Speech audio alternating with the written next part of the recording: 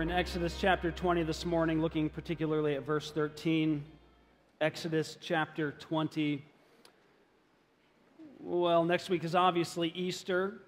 We're going to be in 1 Corinthians 15 for Good Friday this Friday and this next Sunday as well, as we look at the death and resurrection of Christ in 1 Corinthians 15.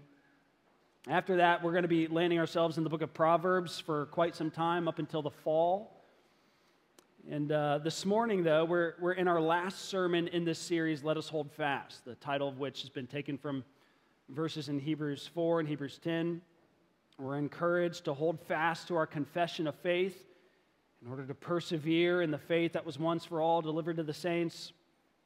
And normally here in our church, we'll typically kind of land ourselves in a book of the Bible and simply sequentially work our way through it. But from time to time, the elders here will choose subjects relevant to our church and our cultural moment and address issues and subjects in a series like we're in right now. In this series, we've addressed a number of relevant issues in our particular cultural moment. And this morning, we want to close our time in this series by addressing the issue of our being a pro-life people. Being a pro-life people. We're asking the question, does the Bible require us to be a pro-life people? As Bible people, should we be a pro-life people? And what kind of pro-life people should we be? We're considering this from Exodus chapter 20, which is where we find the Ten Commandments. Particularly, we're looking at the sixth commandment, you shall not murder. Now, the Ten Commandments, it's one of those what I would call a mountain peak text in the Bible. It's one of those kinds of mountain peak texts in the Bible. Obviously, the Ten Commandments are God's law, like much of what we find in the first 5 books of the Bible. They're God's commands for His redeemed people. But the Ten Commandments are notable because they serve as something of a summation and distillation of all that God requires of us as His people. They represent something of the core of what God desires for the lives of humanity. And you can see this clearly as much of the Bible's teaching on ethics seems to repeat and unpack precisely what we find in the Ten Commandments, as we'll see this morning. But for now, let's read the Ten Commandments. We're going to read all of them, but we're particularly looking at the sixth commandment in verse 13. But let's read all of them. If you'd stand with me for the reading of God's holy and precious word, let's listen with reverence, let's listen with joy to the word of God. In Exodus 20, verses 1 through 17, particularly looking at verse 13. Hear now the word of the Lord. And God spoke all these words, saying, I am the Lord your God, who brought you out of the land of Egypt, out of the house of slavery. You shall have no other gods before me. You shall not make for yourself a carved image or any likeness of anything that is in heaven above, or that is in the earth beneath, or that is in the water under the earth. You shall not bow down to them or serve them, for I, the Lord your God, am a jealous God, visiting the iniquity of the fathers on the children to the 3rd and 4th generation of those who hate me, but showing steadfast love to thousands of those who love me and keep my commandments. You shall not take the name of the Lord your God in vain, for the Lord will not hold him guiltless who takes his name in vain. Remember the Sabbath day to keep it holy. 6 days you shall labor and do all your work, but the 7th day is the Sabbath of the Lord your God. On it you shall not do any work, you or your son or your daughter, your male servant or your female servant, your livestock or the sojourner who is within your gates.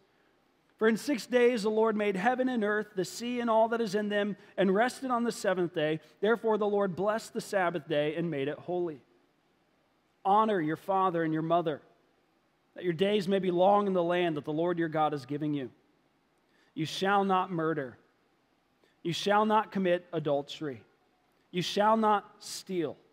You shall not bear false witness against your neighbor. You shall not covet your neighbor's house.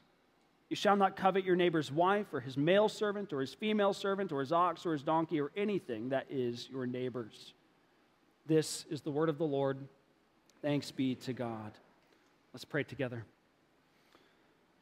Heavenly Father, we pray that you would bless and anoint the reading and preaching of your word this morning with the presence and power of your Spirit. so that we might be conformed to your will, so that we might be conformed to the image of your Son, so that we might be more and more a people of life, even while we dwell in the midst of a culture of death. We pray in Jesus' name. Amen. You can be seated. You might be wondering why we'd look at a text like this morning. I mean, after all, you shall not murder is one of the most widely known and agreed upon and understood commands in the Bible. It's one that most everyone thinks they've got down pat, don't they? Don't murder, check, got it. Others of the Ten Commandments, of course, they don't share such wide agreement and approval as the sixth does. Other of the Ten Commandments might seem needlessly restrictive or too exclusive. They might seem outdated or even sexually regressive, but you shall not murder is not too hard to keep. Most follow it. Everyone agrees upon it.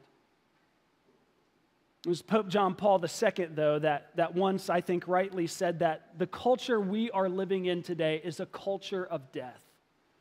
We live in a culture of death, a culture that has so devalued human life. We live in a culture that so often views and treats human life as nothing but a cheap commodity.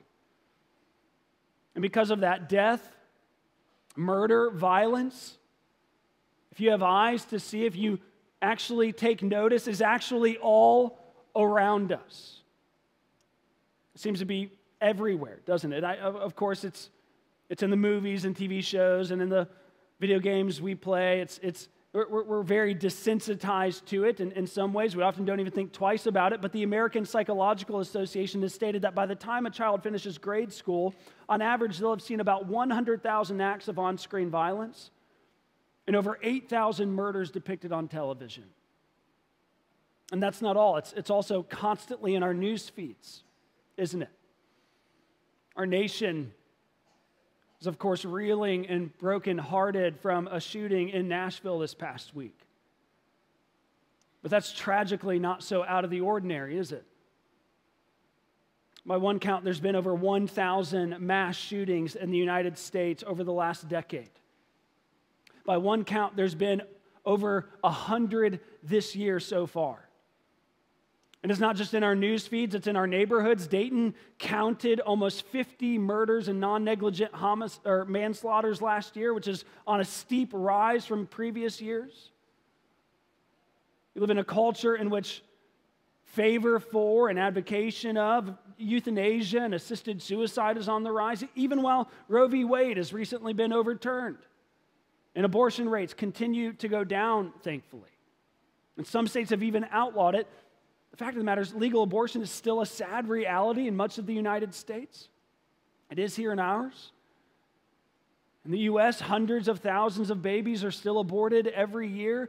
And almost 60% of U.S. citizens favor its legality.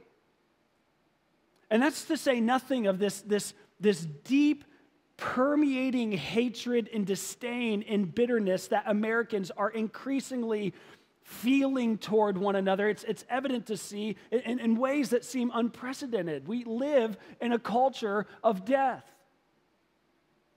And in some respect, it's always been this way in the world, ever since Genesis 3 and 4.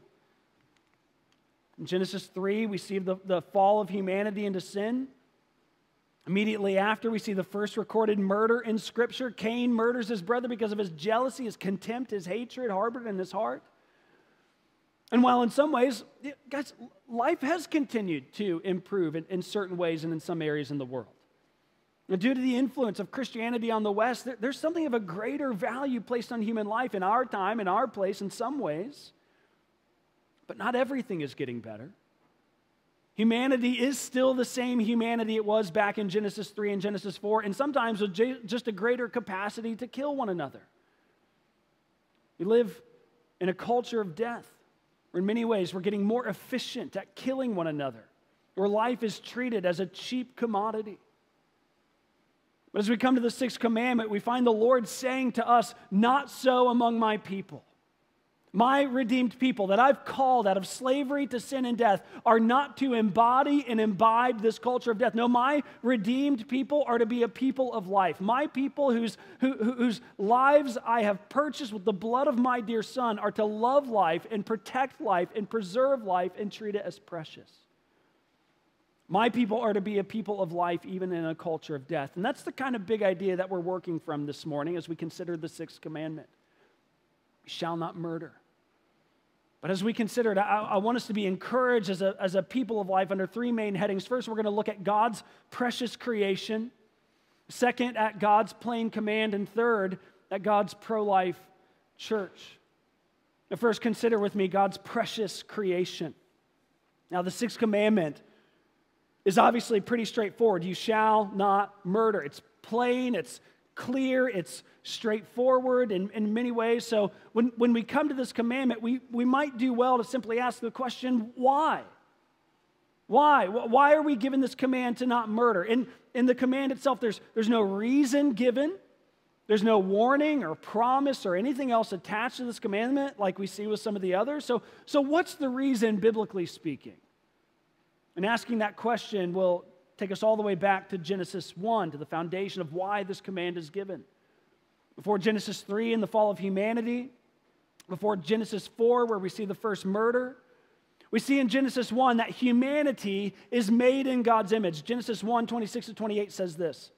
God says, "Let us make man in our image after our likeness, and let them have dominion over the fish of the sea and over the birds of the heavens and over the livestock and over all the earth and every creeping thing that creeps on the earth." So God created man in his own image. In the image of God, he created them, male and female, he created them.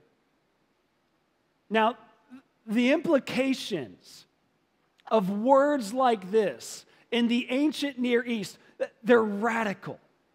Okay, they received these words in a time and place where typically only kings and rulers were said to be the image of gods. Only the wealthy, the powerful, those who sat on thrones and wore crowns on their heads were said to be the image of the gods ruling the nations on their behalf. They alone were viewed as particularly special and set apart and valuable. But here in Genesis 1, Yahweh says, no. All humanity is made in my image.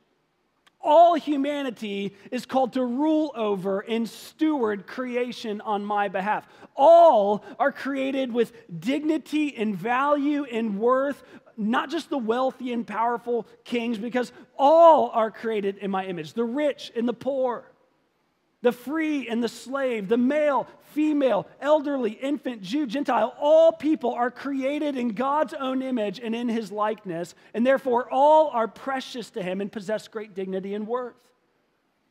Out of all the things that God has created, he says, this is my special creation. This one is precious. This one is set apart. This one is made in my own image. I kind of like to think of it as humanity as being God's magnum opus. If you're not familiar with that term, a magnum opus is like a particularly special piece of literature or music or a special work of art, and it's one that's typically regarded as an author's or an artist's most important work in all of their career. The work that kind of sums up and marks what they've done. It's their greatest work. Some famous kind of magnum opuses might be like Harry Potter by J.K. Rowling or Lord of the Rings by Tolkien, or you might think of the Mona Lisa, which is obviously Leonardo da Vinci's magnum opus.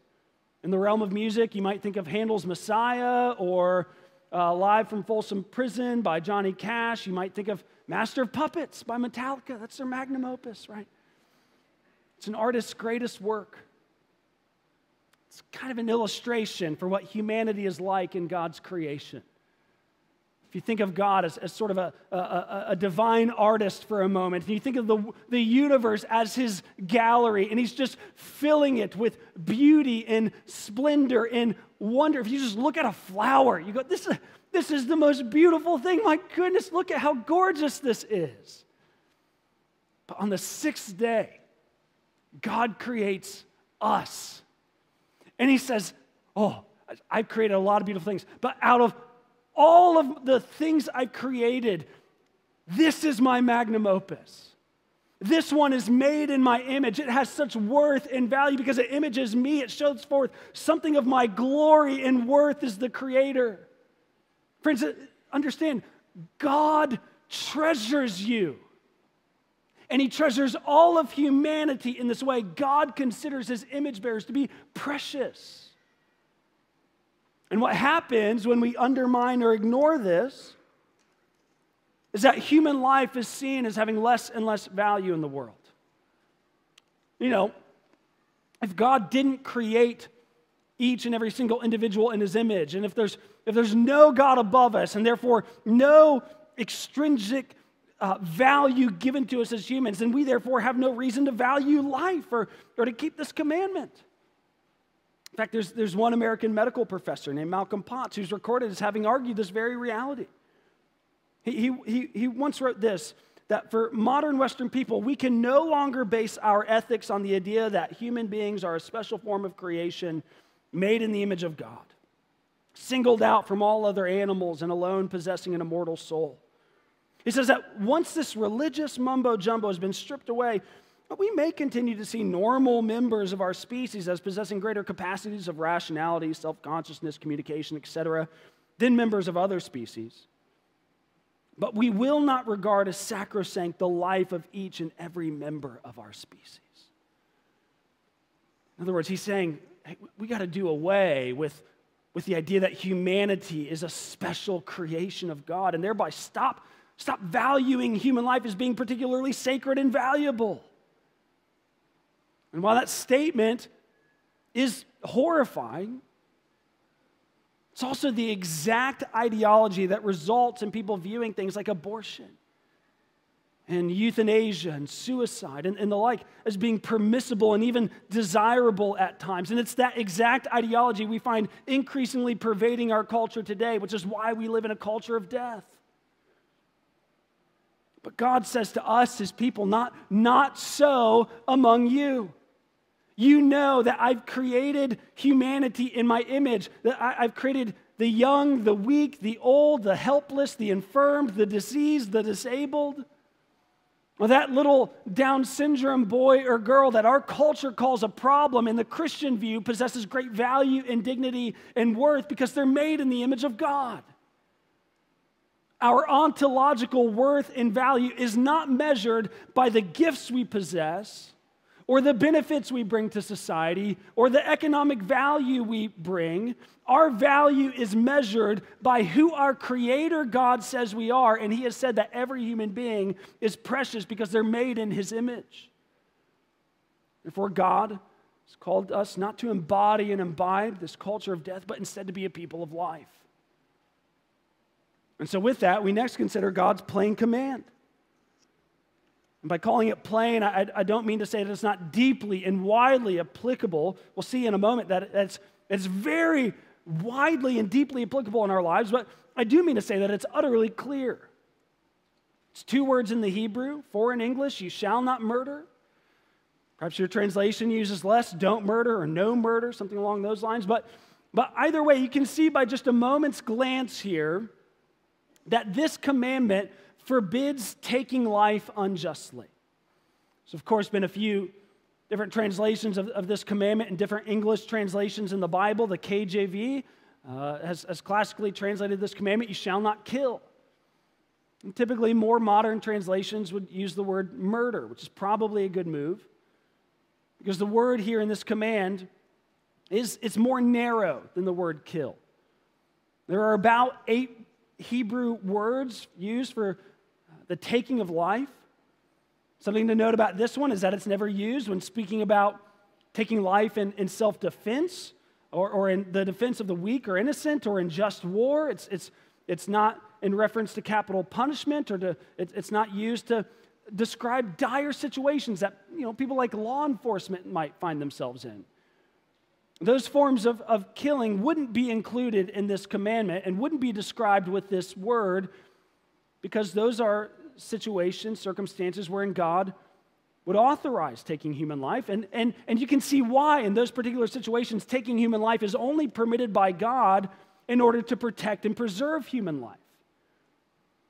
But with that, that's why the word kill is probably not the best translation for the command. However, the word translated as murder and just the whole of the command itself here is also much more broadly applicable than simply outright prohibiting murder.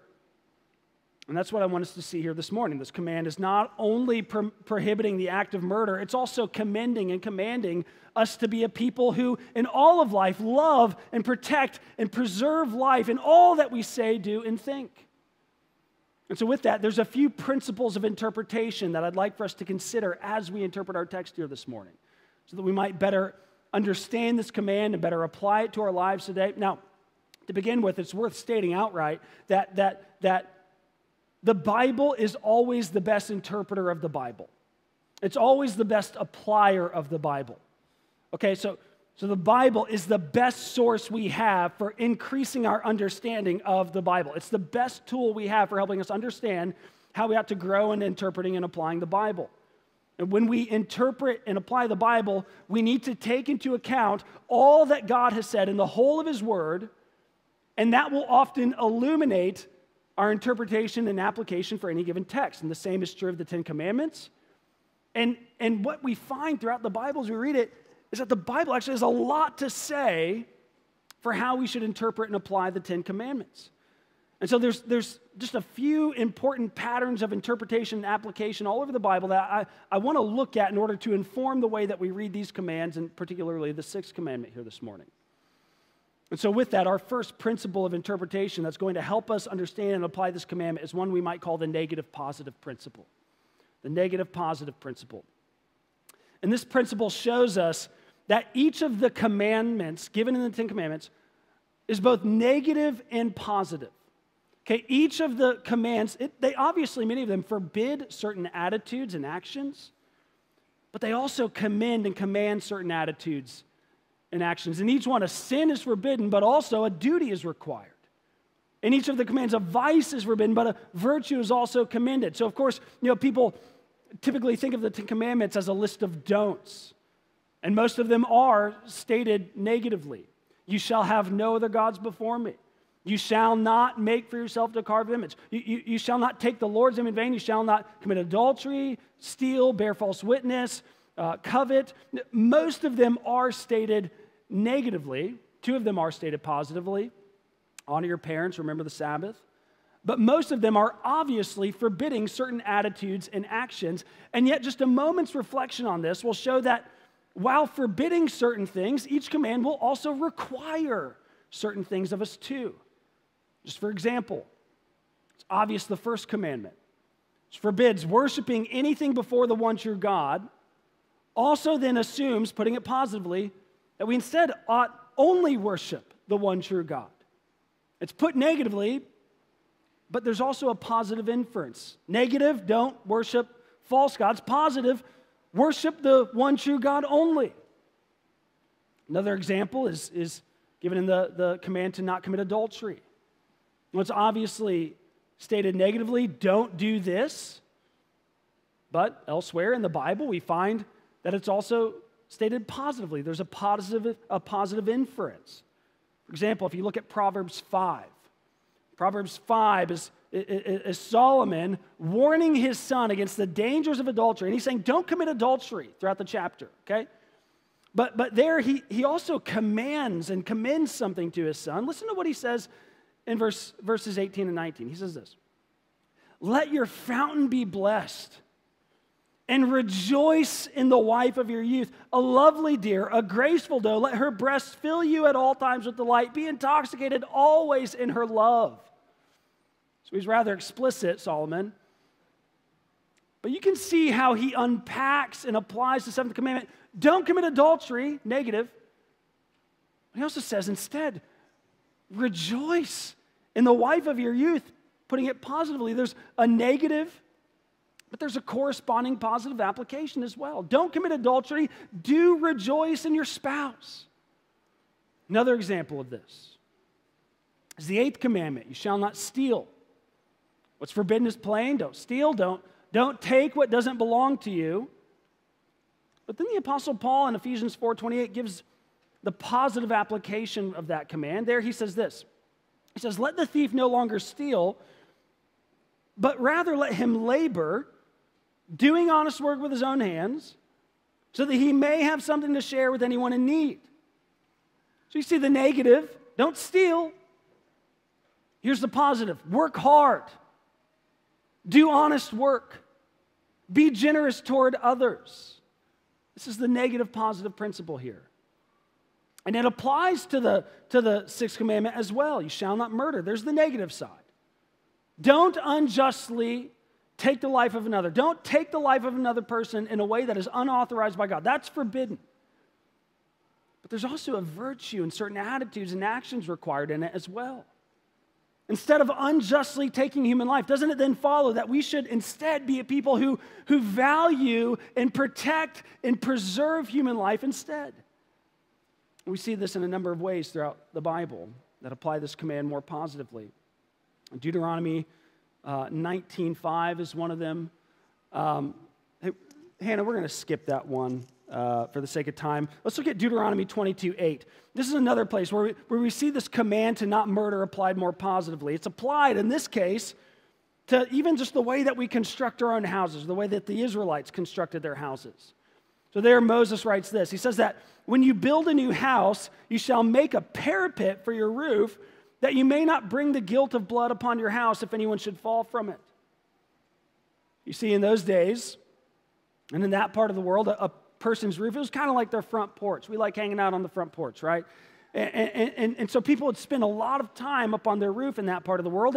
And Moses tells them, hey, as the people of God, we're to so value and protect and seek to preserve human life that God wants you to put a fence around your roof so that no one could potentially fall off of your roof and die. When you construct your houses, don't be careless and negligent, but instead build your house in a way that might preserve and protect life to the best of your ability. You can see this positive element here. You see the same principle at work in the New Testament with the Apostle John. 1 John 3, the Apostle tells us in verse 15, that everyone who hates his brother is a murderer, and you know that no murderer has eternal life abiding in him. So there's this kind of negative side to the commandment, right? No murder, no hatred, don't do that. But then he follows in verse 16, telling us about the positive side of this command. He says, by this we know love, that Jesus laid down his life for us.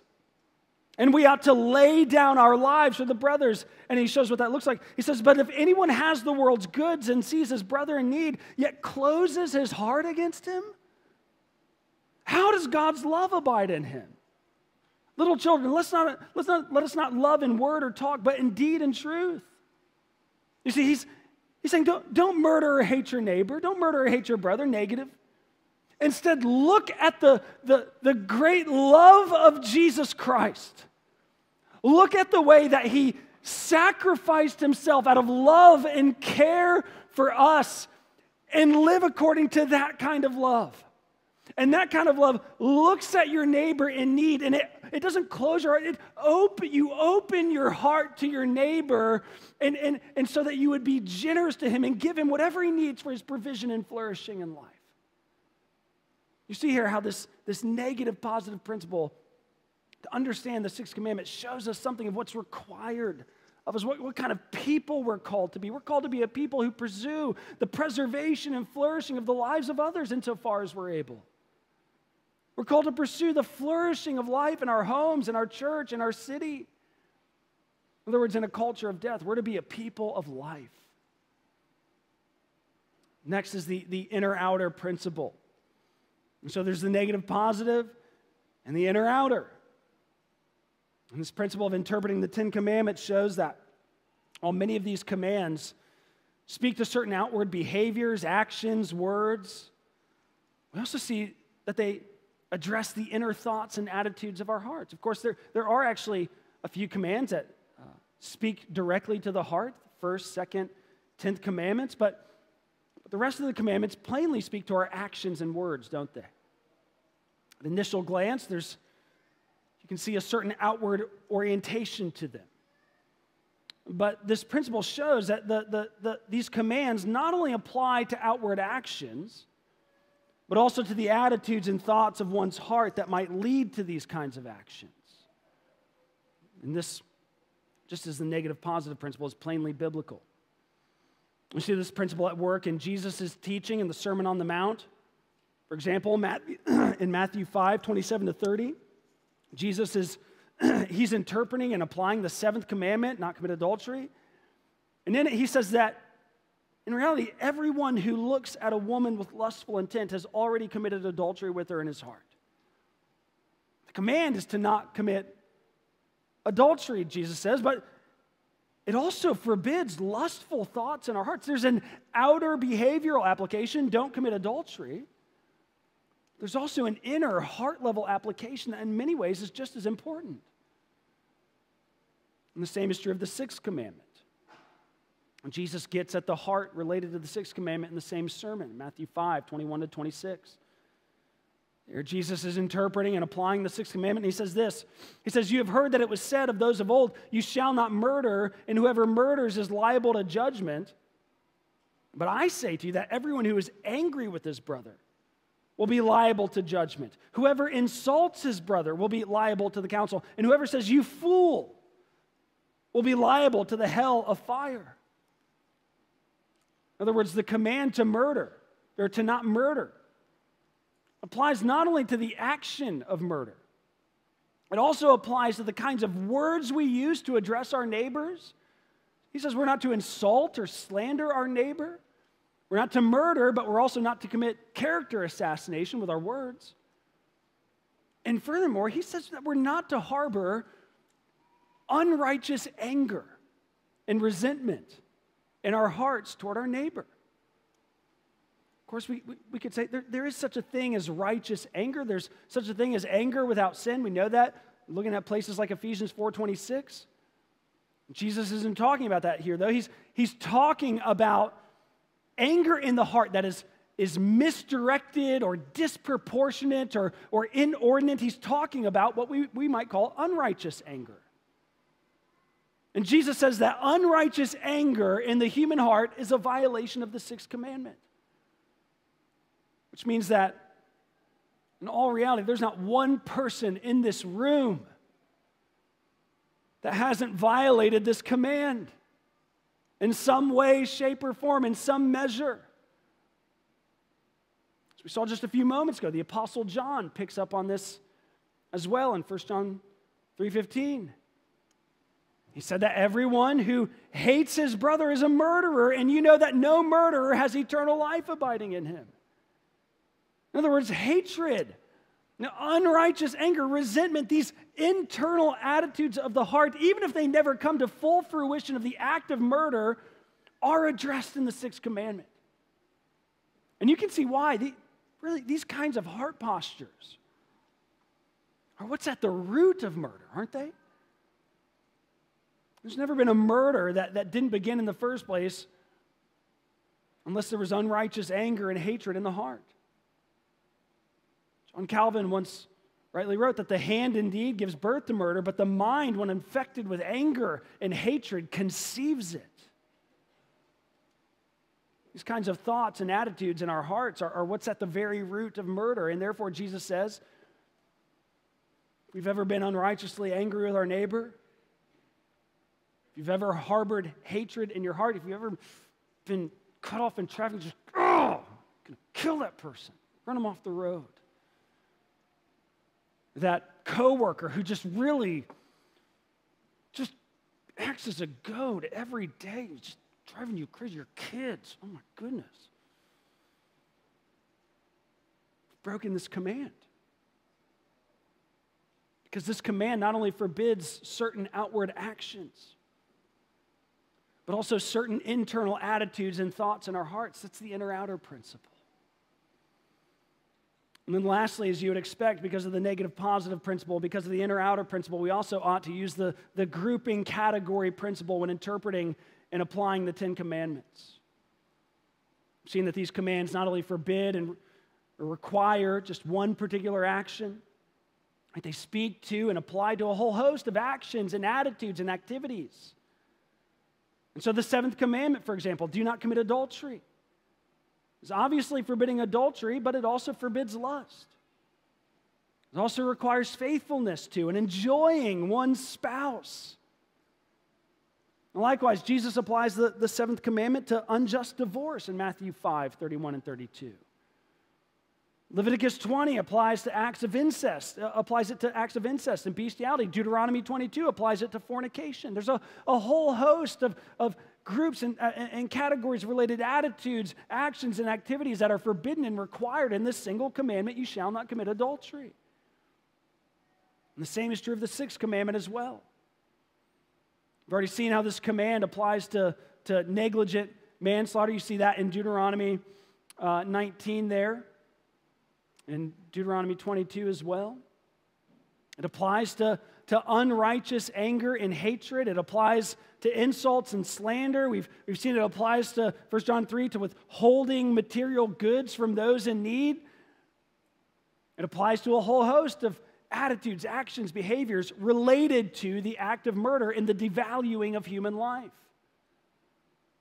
Because of this, the writers of the Westminster Catechism sought to capture this principle well when they wrote about interpreting the Ten Commandments. They said this. They said that under one sin or duty in the Ten Commandments, all of the same kind are forbidden or commanded, together with all the causes, means, occasions, and appearances thereof, and provocations thereunto. In other words, they're saying we can rightly apply this command to forbid a whole host of activities that relate to or lead to the breaking of these plain commands themselves. Therefore, we must rightly apply this command to forbid all sorts of things, ranging from abortion to euthanasia to suicide to slander, to insults, to hatred, to unrighteous anger, to even improper use of drugs and alcohol, because that endangers your life. Not to apply this command to reckless driving or texting and driving, guys, and other like actions and behaviors. You might rightly apply this command to a whole host of worthy kinds of activities, like constructing and ordering your house for the safety of yourself and for others, giving to those in need, taking care of widows and orphans in their distress, feeding the hungry, living a healthy lifestyle, whatever else might lead to the protection and promotion and preservation of precious human lives. In summary, we would say this: we are called to be a pro-life people in breadth and in depth. We're called to be a pro-life people as deep as our human hearts and with all the actions of our hands. We're to be a pro-life people in every sense of the word, because this command applies widely and deeply to the lives of God's people. Now, with that, it's appropriate then that we should speak to, I want to speak to just one particular area that this applies to. Of course, I believe we're called to be a whole life, pro-life kind of people.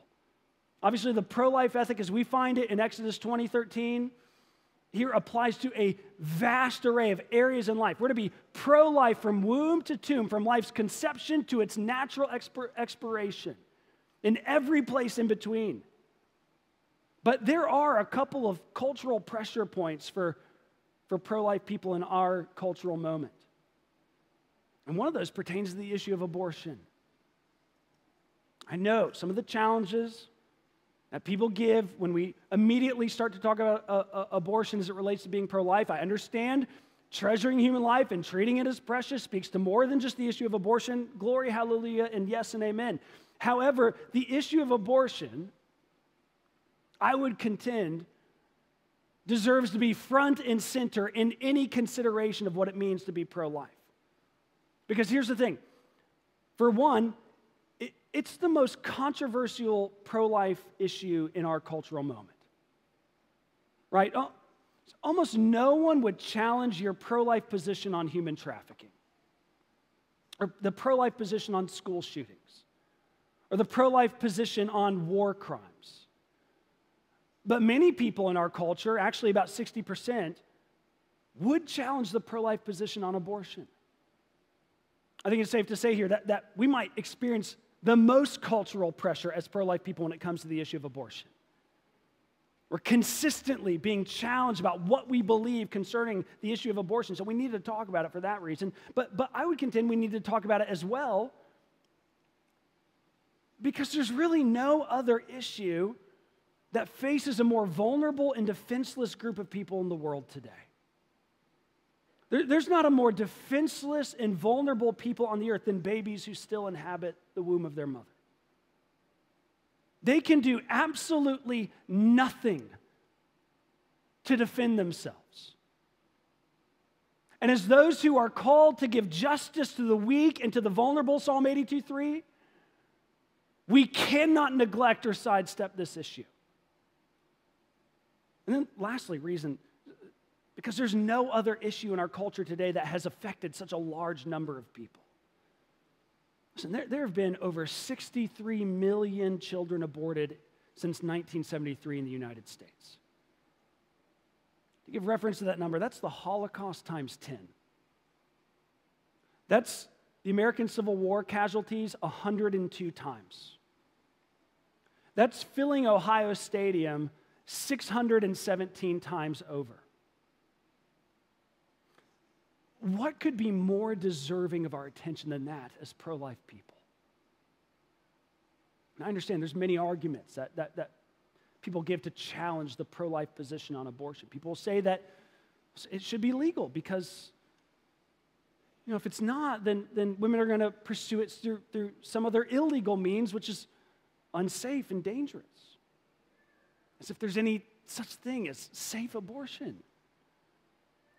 People say that abortion ought to be legal because of the potential hardships people might face without access to it. People might face hardships because their children might have disabilities or their family might have great financial needs. Some will argue that abortion is a right of bodily autonomy for women, and there's more arguments to be sure.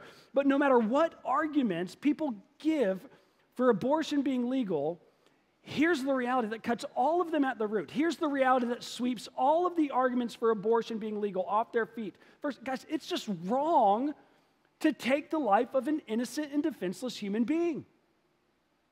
Second, unborn babies are innocent and defenseless human beings, and so since abortion takes the life of an unborn baby, abortion is wrong. It's really that simple. Hardship is not a legitimate reason for taking a human life. Our bodily autonomy as individuals, it has limits.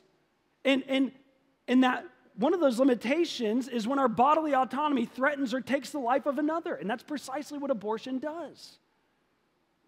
Understand, unborn babies, they're innocent, defenseless human beings. They are human lives made in God's own image. God has created them and given them life. Christians have long confessed this because it's precisely what the Bible teaches about life in the womb. There's many places we could look to show that, but one is Psalm 139, 13 and 14.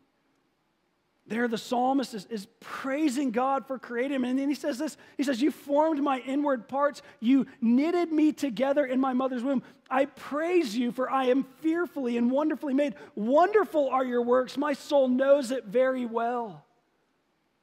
You see, he's saying that God is the creator of human life, and he creates it in the womb, and he does so at the moment of conception. That moment, a human life is conceived. It's fearfully and wonderfully made. At conception, there's a life deserving of love and honor and protection, a life worthy of being preserved.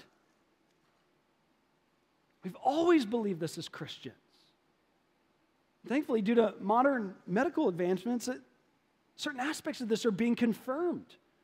It's become an undeniable fact that what dwells in the womb of a mother is not just a woman's body, not just part of a woman's body. It's not just a blob of tissue or a bit of jelly, as is often said. It's undeniable that it's a human life whose heart begins to beat 4 to 5 weeks after conception, who at 6 weeks has facial features, who at 10 weeks, their organs are formed and beginning to function. It's a human life worthy and deserving of protection and preservation. And so as pro-life people, we must oppose abortion. We must treat human life from conception till natural death as precious, as worthy of protection and preservation. Now quickly, as we come to God's pro-life church, we're running over here. How should we think and live and act in light of these realities? So much application has obviously already been given since this is such a practical command. But let's consider 4 brief ways in which we can live as pro-life people today. I'm going to move through these super fast. First, if we were to sum up everything we've said here this morning in a single sentence, it would be this: love your neighbor as yourself. Love your neighbor as yourself. In fact, this is what the Apostle Paul does in Romans 13, 9, and 10. There he writes this. He says that the commandments, you shall not commit adultery, you shall not murder, you shall not steal, you shall not covet, and any other commandment, are summed up in this word: you shall love your neighbor as yourself. Love does no wrong to a neighbor, therefore love is fulfilling of the law. If we want to live as people of life, as required in this command, love your neighbor, open your heart to your neighbor. John Calvin, when applying this command, once wrote, in this command we're accordingly commanded that if we find anything of use in saving our neighbors' lives, faithfully to employ it. If there's anything that makes for their peace, to see to it. If there's anything harmful, to warn it off. If they are in any way in danger, to lend a helping hand. In other words, if we have opportunity and ability to protect and preserve and improve another's life in any way, we ought to do it. We ought to love our neighbor as ourselves. Second, another way that we can live as people of life is to implore God in prayer. We saw in the beginning, we live in a culture of death today. And therefore, we ought to pray for our culture of death to be transformed and changed into a culture that instead values and treasures life. We ought to pray for the end of things like abortion in our state and in our nation. Let's pray for our culture to be changed into a culture that treasures life in a way that leads to a reversal in things like, the trends in mass shootings and rising murder rates and the like. Let's pray these sorts of things for our country, our state, our city. We believe that God is absolutely sovereign over our nation and over all nations. And in his sovereign permission, nations often descend into terrible depths of depravity, but by his sovereign intervention, they can also be transformed and changed for his glory. We see this in places like Isaiah 40:15. The nations are like a drop in the bucket to the Lord. Proverbs 21:1 says that governing authorities are like a stream in the hand of the Lord. He can guide their decisions and choices by a mere turn of his hand. And so with that, let's pray to the sovereign God of all heaven and earth that he would do this in our nation so that our culture of death would instead come to value and treasure human life. Second, let's further the cause of life in our various areas of influence and impact, not just by our prayers, but by our words and actions. This, of course, applies to our vocation as citizens in our nation and state.